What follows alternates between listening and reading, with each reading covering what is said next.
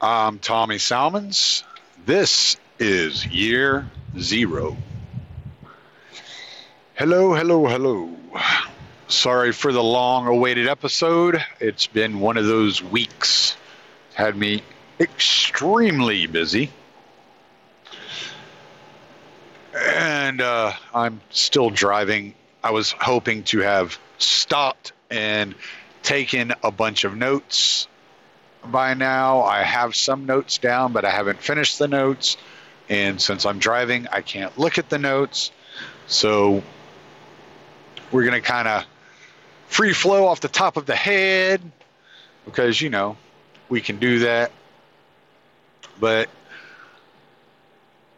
with the election right around the corner and all the craziness going on with the media and everything, I wanted to talk a little bit about all that stuff. I just wanted to kind of put my opinion out there. Most of y'all have some sort of idea as to what my opinion is on a lot of this stuff, but I want to get it on the record, so to speak.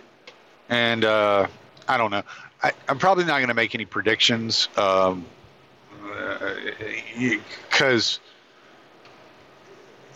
I'll talk about that at the end, what I'm seeing with the conservatives and the liberals and kind of the way I view it. But, first things first, this Hunter Biden story is fucking nuts. There are videos out there that some of y'all may have seen. There are videos out there that I ran into that I wish I would not have run into. And it's fucking crazy. Him getting a foot job and smoking crack, and rumor has it that's his 14-year-old niece in that. I don't know. There is another video that of a young girl in her underwear, and he's in a little split screen as if they're on a Zoom call or a Skype call of some sort, and he's jacking off while she's in her panties rolling around on the bed, and she's like, I don't know, 14-ish, I guess. I have no idea how old she was. It's fucking disgusting. And last night I read an article that said the DOJ confirmed they are investigating Hunter Biden for money laundering, among other crimes, but did not say anything about the pictures or the videos or the conversations with his father about the accusations of pedophilia or molesting children, or whatever those accusations amount to. I don't really know. He was saying that he was being accused of being sexually inappropriate around an unnamed underage girl, and that he was not allowed to see the kids for whatever that's worth. It's disturbing shit. Then you have the entire episode with Burisma, and I haven't really seen much revealing there, other than there was an email from the CEO of Burisma, and forgive me, I have enough trouble with American names. I really don't remember these people's names off the top of my head, which is why I needed notes for this episode. But so the CEO of Burisma did email Hunter Biden thanking him for the opportunity to meet his father, yada, yada, yada. Then there's Bob Alinsky that's come out and revealed a bunch of details about different business dealings in China. There was a recording that came out in which Hunter Biden was complaining about the spy chief of China, who was a business partner of his. I think his name was Patrick Ho, and how the spy chief just disappeared. So that was pretty disturbing. Dave Smith pointed out, we always, from a liberty angle, from the liberty side of things, we're always talking about the corruption and the cronyism. And I don't guess, as he said, it never really crossed my mind to consider cronyism between American industries and other nations. And the fact that a sitting vice president was using his leverage or a former vice president, I guess, was using his leverage and his family's name to garner relationships in a place like China, where there is, if you want to look at like the exploitative nature of capitalism in any way, shape, or form, the Chinese have mixed that exploitative nature with their Marxist system and created this ultra fucking authoritarian post-industrial nation full of slave labor and concentration camps. And it's, when you're investing money into those regions and into those areas, as many American corporations have done, Apple pops into mind, you see that there's this false narrative around politicians that they actually really do care. And it's easy for us to see through, and he's acting, Biden is acting in ways, propping his son up and using his influence in ways that many of us suspect that, or have suspected for years, that politicians do on a regular basis. More probably than not, actually are involved in operations such as this. John Kerry's stepson, I believe it was involved in these dealings. And so, as well as Joe Biden's brother, Jim. So it's pretty damning stuff. Now, I don't expect anything to come from it. As most of you know, the media is not covering it.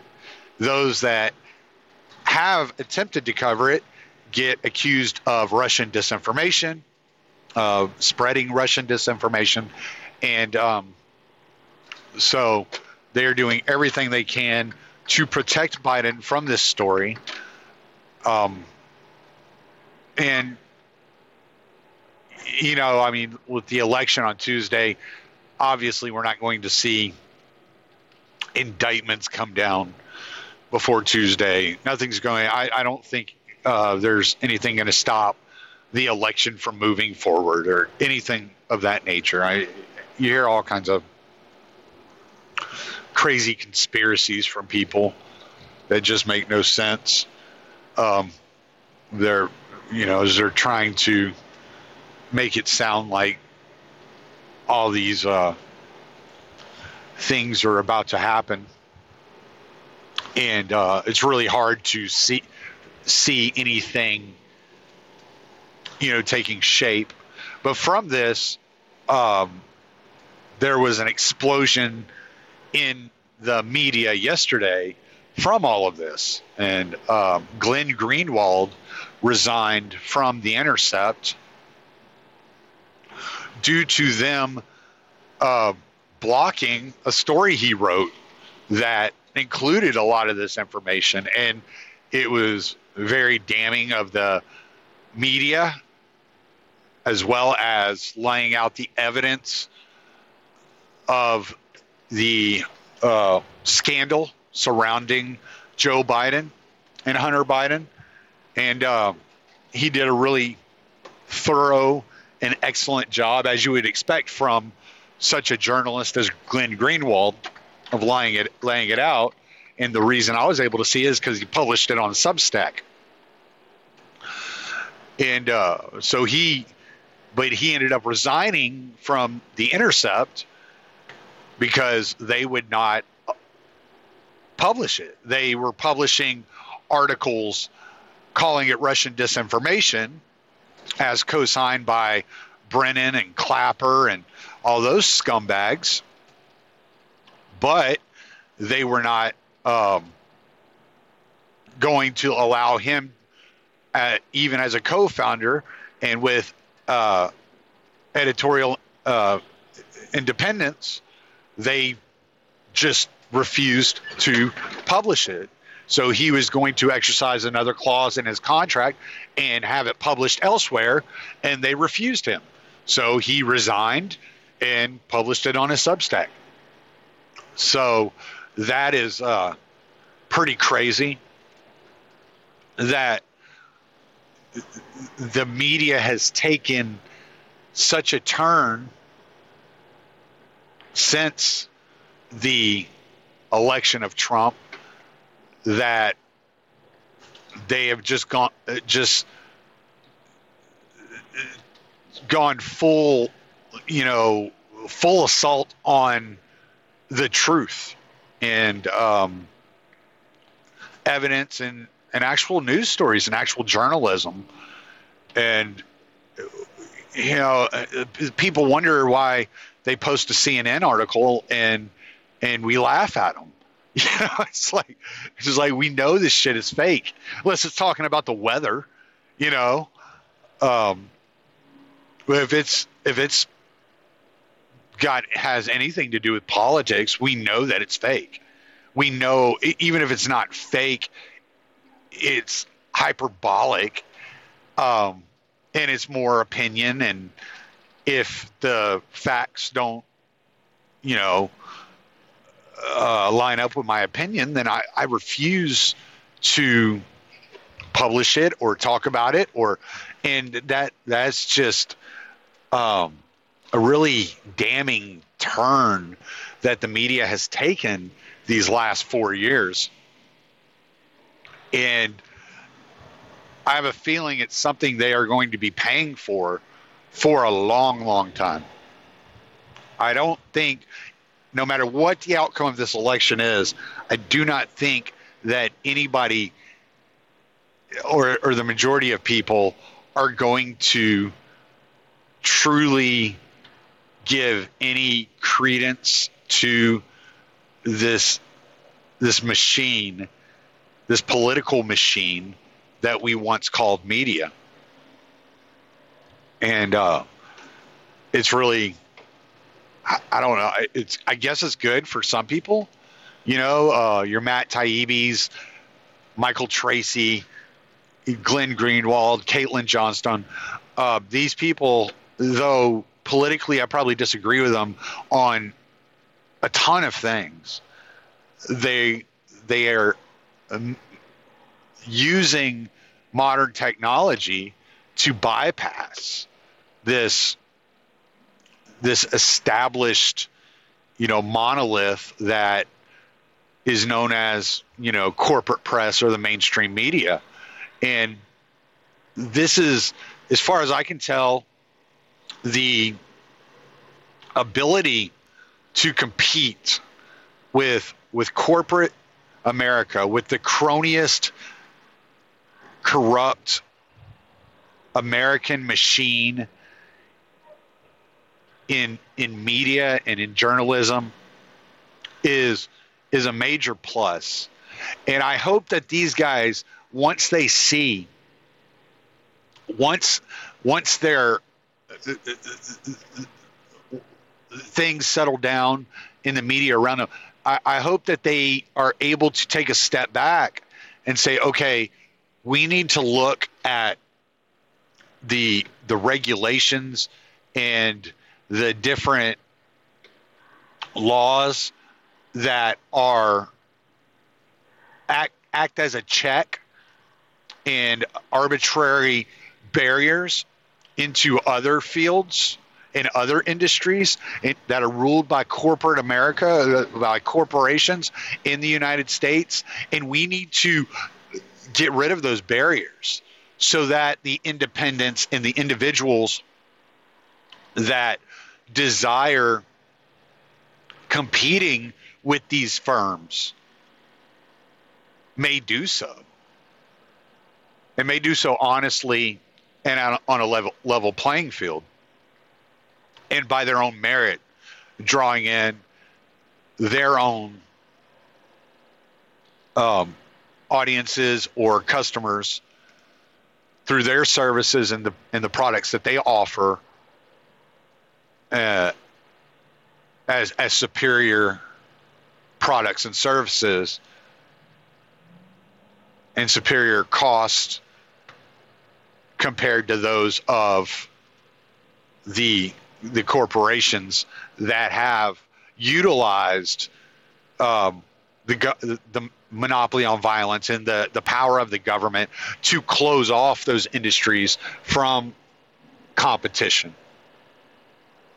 And so hopefully, that's those are some very, I wouldn't say powerful voices, but some very influential voices in modern America. So it would be really nice to see them take up a mantle such as that, and having personally gone through it and having to create it on their own in this way, even though they are, more progressive and left leaning politically, I'm sure the personal experience of having gone through this and competing head to head with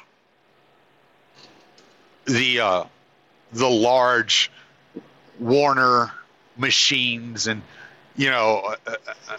Clear Channel and all these other companies that have developed these huge influential voices among the power elite and are able to buy them off with licensing and different regulations to shut off that field from competing voices. Hopefully they will begin to speak out about how these artificial barriers to entry hurt the average person and only help the wealthy, only help the corporations, the lobbyists, those that are politically connected and already have the money and influence in the political sphere.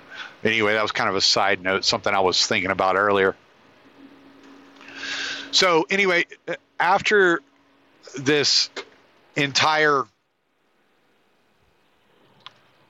hey, University of Arkansas, what do you know? Sorry. So now that we've gone kind of through the whole Glenn Greenwald thing and what I think about that, which I think is good. I think it's good for journalism. I think it's good for independent journalists. I think it's good for, podcasters, YouTubers. I think everybody's going to kind of, receive somewhat of comeuppance from this and kind of be lifted up. The more people we see, Megyn Kelly has started a podcast that seems to be doing pretty well. I've listened to a couple of episodes. She's had some interesting conversations. I heard Camille Foster talking about a conversation she had with Mark Cuban that I'm going to have to listen to here in the next few days. But so the more there are so many voices in the podcast space. There's so much competition. We're all competing for, a finite amount of ears. But luckily, where we're at in this space, and though we're not at the beginning of the space, we're certainly not at the end of the competitive market of the space. And we've certainly not hit any barriers that would not allow us to expand our listenership and in this space. And so you're looking at the probably, I don't know, I'd say maybe 15 years before you kind of, maybe less than that, maybe 10 years before you start really shedding off those that don't want to, those that have not succeeded and have not built up enough of a listenership to make it in the market. Hopefully by that time I've gained enough of a listenership and enough of a name for myself that, we can begin to do it on a, I would say a more regular basis, maybe, I don't know, 4 or 5 days a week. I don't know. That I'd like to be writing too, but anyway, that's just side thoughts here. So as far as the election is concerned, I'm looking at it. Well, all right. So the media. All right. So we've all seen how completely insane the media went over the last 3 years. And we all know and recognize that there were those in what some would call the deep state or the permanent government, the bureaucrats, the career bureaucratic establishment, intelligence agencies and State Department and all these different factions of the government that don't change out every, 4 to 8 years, have been fighting against Donald Trump. And I listened to a podcast earlier this week. I'm sure some of y'all heard it. It was the last unregistered podcast, and they were talking about the history of imperialism in the United States. And I'm listening to them talk about the different presidents and their views on war and how they expanded the imperialist vision and helped expand empire and how it evolved from, the founding of the nation to what it is today and all these things. And I'm looking at it and I'm saying, okay, Wilson had this idea for the League of Nations. Now, it didn't work, but that idea was picked up by after World War II, and they created the UN. And to hear Thad and Stephen talk about it on the last Unregistered, it was ultimately I wouldn't say undercover. I don't know how the right way. It was kind of like it was colonialism. It was a neo-colonialism creating an American hegemony around the world by ensuring the right, basically the right to vote, like a democratic establishment within the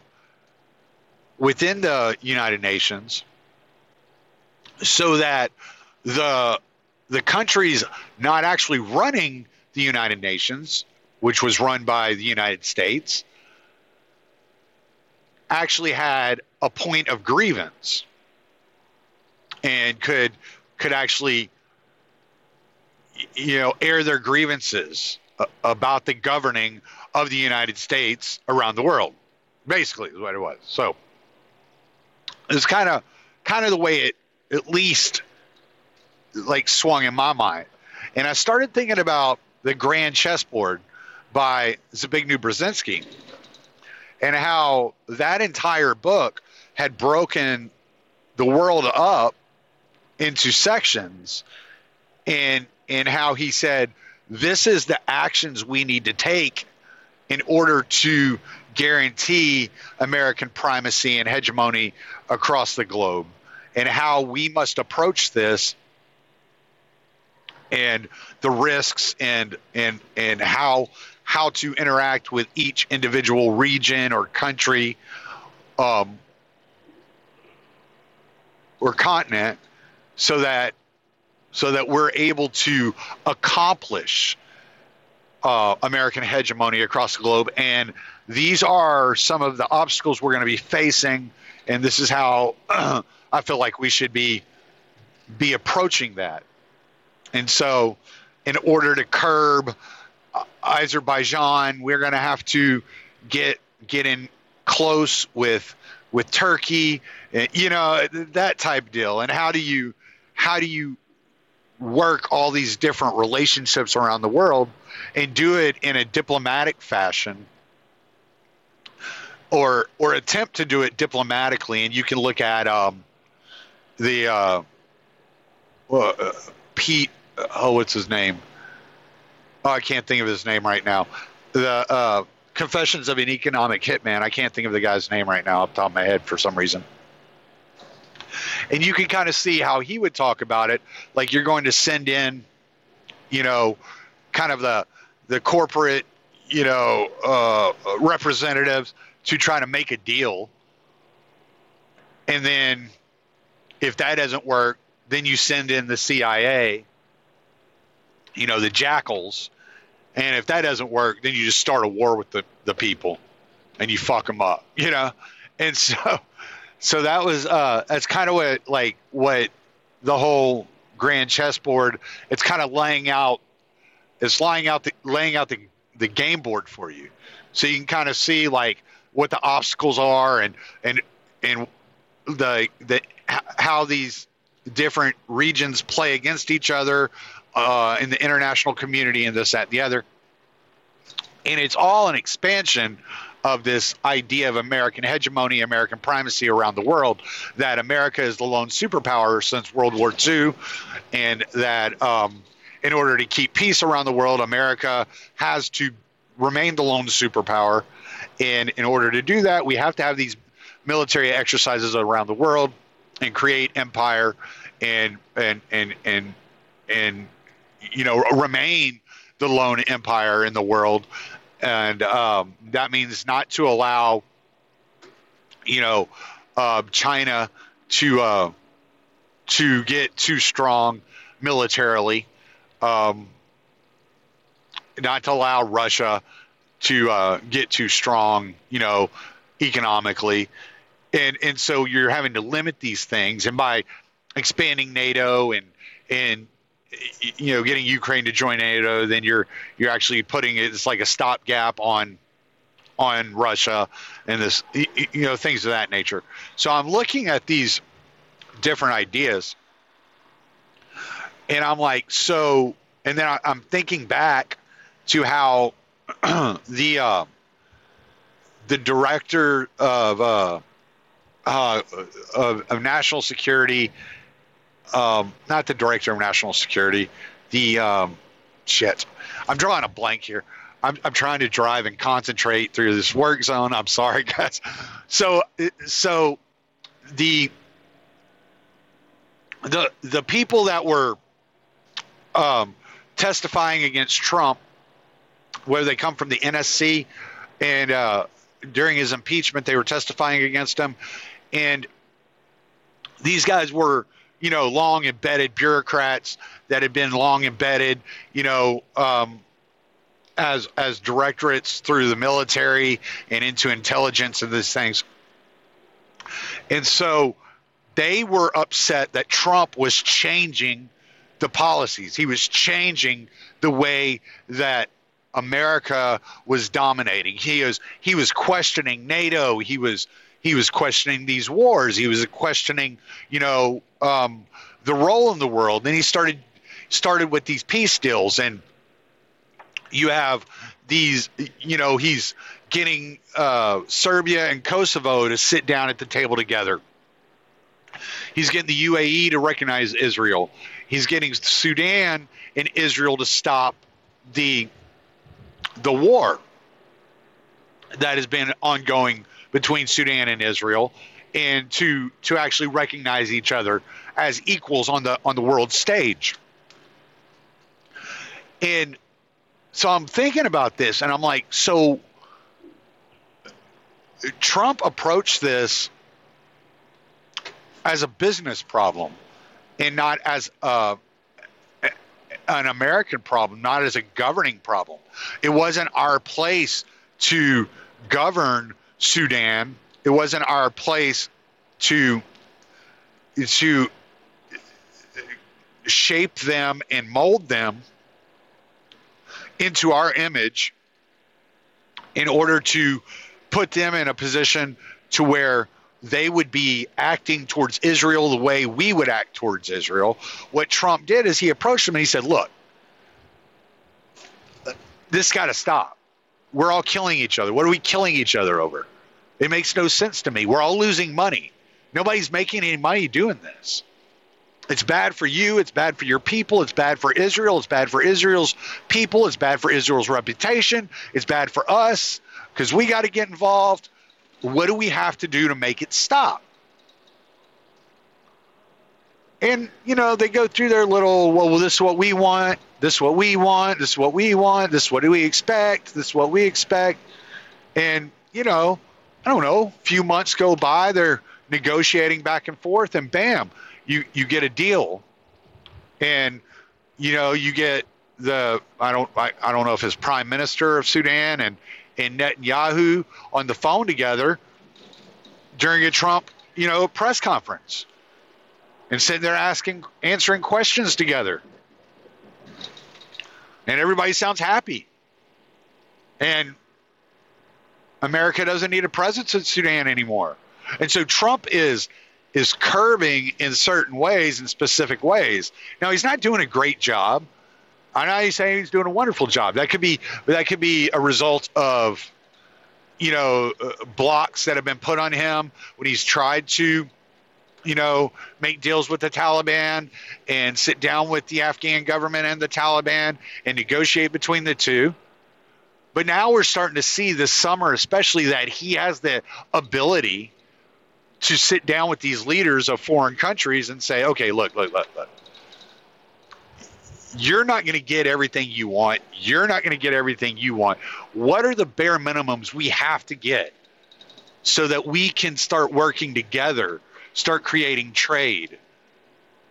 And so now you're seeing like direct flights from Bahrain to Tel Aviv, which never existed before, all in a matter of a couple of months, because he approached it not as the government of the world and the governing factor or the principle or whatever. He approached it more like an arbitration and put himself in a mediocre spot in the middle, and he's arbitrating between the two countries, saying, okay, look, we're trying to get somewhere. Let's get somewhere. And he got somewhere, and that's great. I'm happy. I'm not happy he decided not to pull out of Yemen. I'm not happy he vetoed that. I would never vote for Trump. This isn't a let's go praise Trump fucking rally. I'm just making a point that these actions, the way that he approached the global stage as if every country is a sovereign nation, including the United States, is threatening to American primacy, American hegemony. And these actors behind the scenes have been working with the media, inflating, throwing ad hominem, using hyperbole, blowing up every little thing that Trump does. I mean, if he farted, you would think it was a national disaster. And so they're all working together to cut his presidency off at the knees, and they have since day one.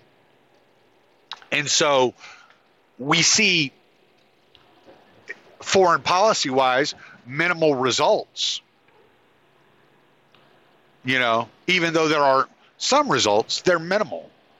I mean, by saying I'm going to pull the troops out of Syria and just moving them to another area of Syria to guard the oil, that was a little, that was kind of that was kind of a scummy thing to do. If you're going to pull them out, just pull them out. It's not like we need to be there. Never should have been there. Never needed to get involved in that. Whenever Congress actually does vote to pull troops from a region, it's to stop, assisting Saudi Arabia in a genocide in Yemen, and he vetoes it. Says, no, we're going to keep doing that. That's okay. We're going to keep doing that one. Those people deserve to die. They're the poorest country in the region, but yeah, we're going to keep killing those people. So that's a little bit shitty, but it's not. But I do see the effort that he's put forward in Afghanistan. Though he did inflate the troop numbers, I think that was when Bolton was there with him, and he's like, "Yeah, okay, we'll try it your way for a little bit." And oh wow, what do you know? Like I said, your way doesn't work. So now we're going to try it my way. And so when he did pull them, or when he did fire Bolton, then the troop numbers did begin to come back down. And so that's not so horrible. But it's that threat that he has, that he has a different idea of what the global stage is made up of. When he was flying around the world as a businessman, he would enter another country and he saw it as another country. Whereas politicians see it as an extension of the United States. They don't see it as another country. They see the U.S.'s role in that country and in dominating that country and manipulating that country. And he doesn't look at other countries in that way. He looks at other countries much the same way as he looks at other businesses. He's like, okay, that's yours. Now I need something from you. So now I got to find what you need from me so we can go back and forth. And politicians, they don't look at it that way. They take their cues from the intelligence agencies. They take their cues from the State Department. They're being given directive on how to continue the long established foreign policy of the United States as the supreme leader of the world.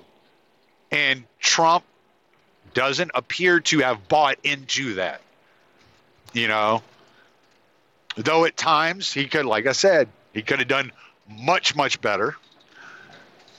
He doesn't appear to have bought into the empire, into imperialism or the neo-colonialism of the United Nations and NATO for that matter, though he has expanded NATO more so than Barack Obama.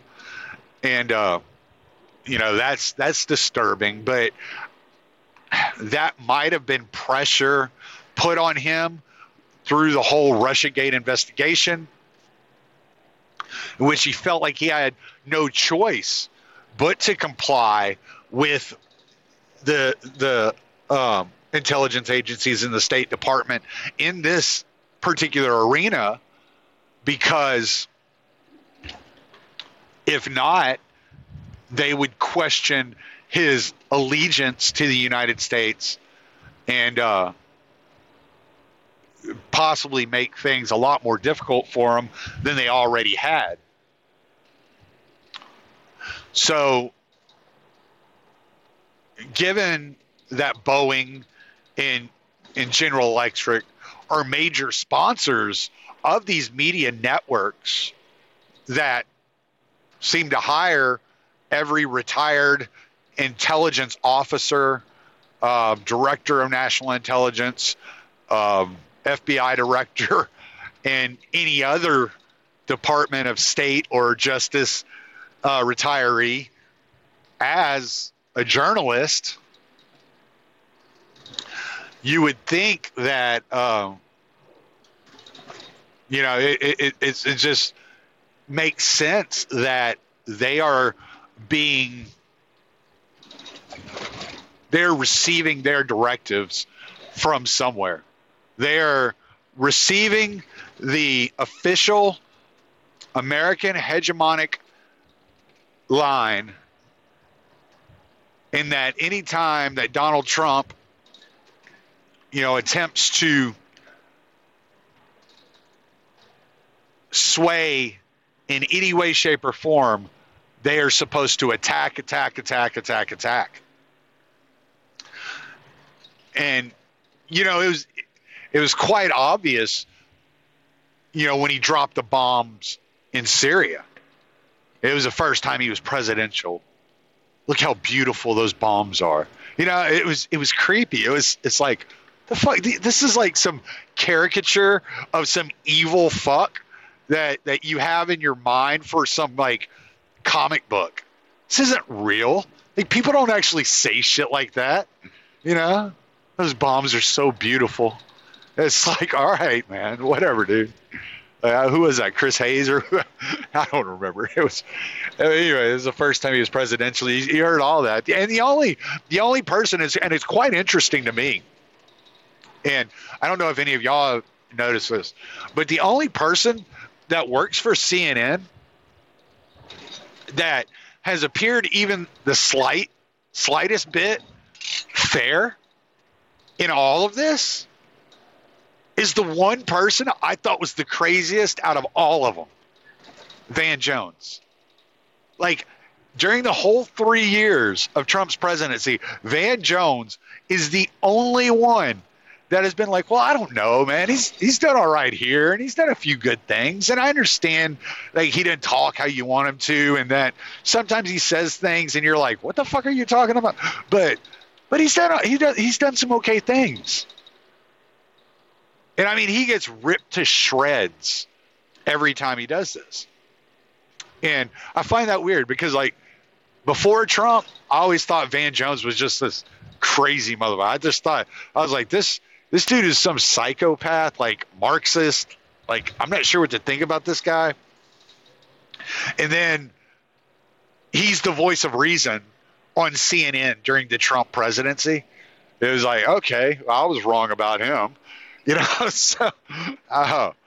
So that's been interesting to me.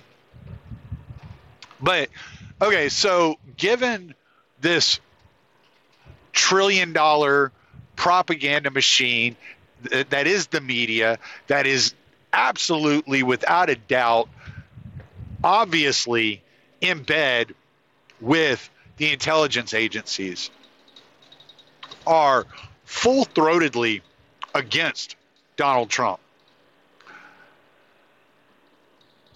I'm not certain that Donald Trump can pull it off. And this is what I was saying whenever I was talking to Ryan. Now, Ryan told me he was about 95% sure that Donald Trump was going to win. He might have changed by now. Things change. He might be a little bit higher with this Hunter Biden story going around. I don't know. But here's what I've noticed, because as I've emphasized many times before, I watch both sides of the media. I watch progressives. I watch, well, all sides. I watch progressives. I watch some neoliberals. I watch some conservatives, and then I watch some independents. You know, and I'm thinking like Tim Pool. I consider him an independent. Not to mention the libertarians I listen to and I pay attention to. Most of those guys that I know aren't voting for either one of them, whether they're not voting at all or they're voting for Joe Jorgensen. They're not voting for Trump or Biden. So that's a moot point. Don't need to get into the libertarian talking points. Really has nothing to do with what's going on with the election. Now, what I've noticed, progressives are all in on Trump is going to lose by 200 fucking points in the Electoral College. I've seen Kyle Kalinske laughing, saying it would be easier for Biden to get 400 electoral votes than it would be for Trump to win. I think he's dead wrong. I think Kyle Kalinske is a smart guy. I think he's an actual fair guy, though I disagree with him on a lot of things. I don't take it personally. I don't think he's mean-hearted or anything like that. I think we would just disagree, and I'm okay with that. Because I disagree with my wife a lot, and I still love her, so I think I can disagree with Kyle Kalinske and be like, you're still all right, bruh. So, but no, I wholeheartedly disagree with that. I do not think it's going to be easier for Biden to get 400 electoral votes than it is for Trump to win a re-election. I don't think that's reality. A lot of liberals are saying very similar things, and they point out that, well, if it were to fall like it is today, and the polls are correct, then Trump only gets 181 electoral votes, and Biden gets 356 or something like that, or 357. Okay, fine, but I don't think the polls are right. If you look at the registered voters of Republicans, Democrats, Independents in 2016, it was Republicans 26%, 27%. Democrats had 32% registered, and Independents had 40% registered. This year, it's Republicans 28%, Democrats 29%, and Independents 42%. So Democrats have lost percentage, and 3 percentage points. Republicans have gained 1 percentage point, and Independents have gained 2 percentage points. You don't know where these independent votes are going. I have no clue. I don't know where these independent votes are going. But there are more independents. So something's happened there, right? Now, so I don't think you're looking at this massive blowout. But if you listen to the conservative talk shows, you listen to a Glenn Beck, not Dan Bongino. Dan Bongino, if you listen to him, you're just listening to straight propaganda. You have to learn, if you're going to listen to this guy, I promise you, he's entertaining at times. He's kind of goofy, really fucking not really funny, though he thinks he is. But if you're going to listen to him, you have to listen to get the facts, to pull the facts out, and then go read the articles that he's reading, and then read alternate articles that are covering the same topic, and try to make sure that you're getting a good alignment. I listen to him just because I want to hear like what is being said, and I don't even listen to all his shows. I listen to like 1 or 2 shows a week, not even the full show, about 20 minutes, 30 minutes of it, just to kind of get an idea of what's happening. Not because I really think that he's onto anything. But if you don't understand how the conservatives think, which I guess I kind of do because I've been around it like for a long time, but if you don't really understand where they're coming from, then it's kind of hard to fill in, like, what are they talking about. And so I can kind of see it, and I can say, oh, okay, this is blown up bullshit here, and what you should really be looking at is yada yada yada, this, that, and the other. So, but that's another story. Sorry. Anyway, so Glenn Beck is probably, as far as I'm concerned, like one of the easiest to listen to, probably because I listened to him for years, and he doesn't. He had his moments in the past when he was on Fox where he was a little over the top, but as he's gotten older and he suffered some health problems, he's calmed down a lot, and he still goes on his little tirades every once in a while, which I find entertaining. It's like listening to Alex Jones. You find those nuggets of truth within these tirades, and you're like, all right, well, that's something to hold on to. That's something to think about. But, he's like a mellowed out Alex Jones, that looks like, what is it, the KFC guy? Yeah. Colonel Sanders. So, I find it valuable to listen to him. Plus he surrounds himself with like people that think differently. So you'll get, if you're watching him, sometimes you'll hear a hardcore Republican, like he'll have Bill O'Reilly talk every once in a while, but sometimes you'll get Eric July, like you get ANCAPs and libertarians. So I think he's a fair guy. I don't think he's like this hardliner, like this is, if you don't believe what I believe, like you're evil, or I don't like you. So I appreciate that he does, he is able to be fair and have these conversations that maybe some other people won't have. That being said, he seemed a bit panicky this week. He has seemed quite a bit panicky. And that tells me, because I know that he's involved, that he's connected. So that tells me he knows things. He knows something, right? I don't know what he knows, but he knows something. But there have been 3 stories I've seen in the last couple of weeks where Joe Biden's campaign has come out yelling, screaming, the polls are wrong. Don't get comfortable. Go vote. Go vote. Now, maybe they're just doing that because they saw what happened with Hillary Clinton in 2016. But to see Biden in Minnesota doing a rally when he was supposed to have Minnesota in the bag, I think they had him up by like 13 or some shit like that. Like he was supposed to be winning by some outrageous amount, like not even challenged in Minnesota. And he's back in Minnesota, I think today or yesterday, trying to nail it all down. That tells me they're not as comfortable as the media would have you believe. You would think that he would be going to Ohio or Texas or, one of these states that's a little closer. North Carolina, I think I heard was really close. So that tells me that they're seeing something from their internal polls that we're not seeing from 538 or Rasmussen or whatever polls you're looking at. There's something that the media is not telling us. There's something that's not being said.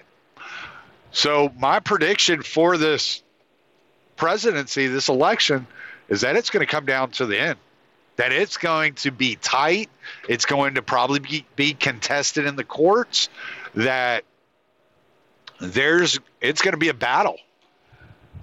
This is going to be, George W. Bush, type. Who was that? Al Gore that he was up against? It's going to be that kind of battle. It's going to be brutal. It's going to be nasty. It's going to be ugly. And I'm going to enjoy the blood sports, man. Like, this is going to be fun. I would be sitting back, man, every night, just be like, look at these motherfuckers, Either way, until they figure out who wins, expect more riots. Expect the riots to ramp back up on the 4th. Maybe even the 3rd. I don't know. They might chill out and see what happens, but if it comes to midnight, 1 o'clock in the morning, and they haven't declared a winner, these guys might just decide to go out and burn down every city out there. So I have no idea, but I expect more. So y'all stay safe when it comes to that. I'll be watching next week. Obviously, I'll record an episode. It just depends. I might record something on Tuesday, just depending on what polls are saying, and if I think it's valuable to get back on and talk about it. But as for now, that's about all I got to say about that. So I'm Tommy Salmons. Late.